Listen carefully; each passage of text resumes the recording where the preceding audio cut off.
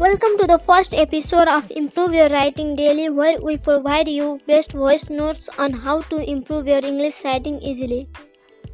The sentence is a basic unit of the language comprising at least one independent verb with its subject. For example, Richard bought flowers. Here Richard is subject and bought is an independent verb.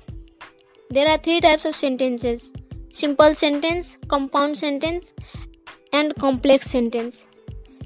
A simple sentence has a single independent clause. These sentences are effective when used to emphasize certain important ideas, to make simple, straightforward statements, or to break the monotony of a series of long compound or complex sentences.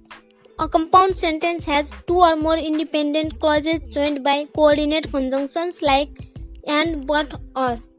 For example, Richard likes coffee, but Harry likes tea. Complex sentences consist of one independent clause with one or more dependent clauses.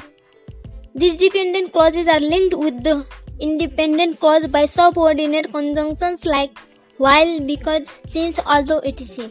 For example, Richard played indoors because it was raining. The dependent clauses may also be linked with the independent clause by relative pronouns like who or which.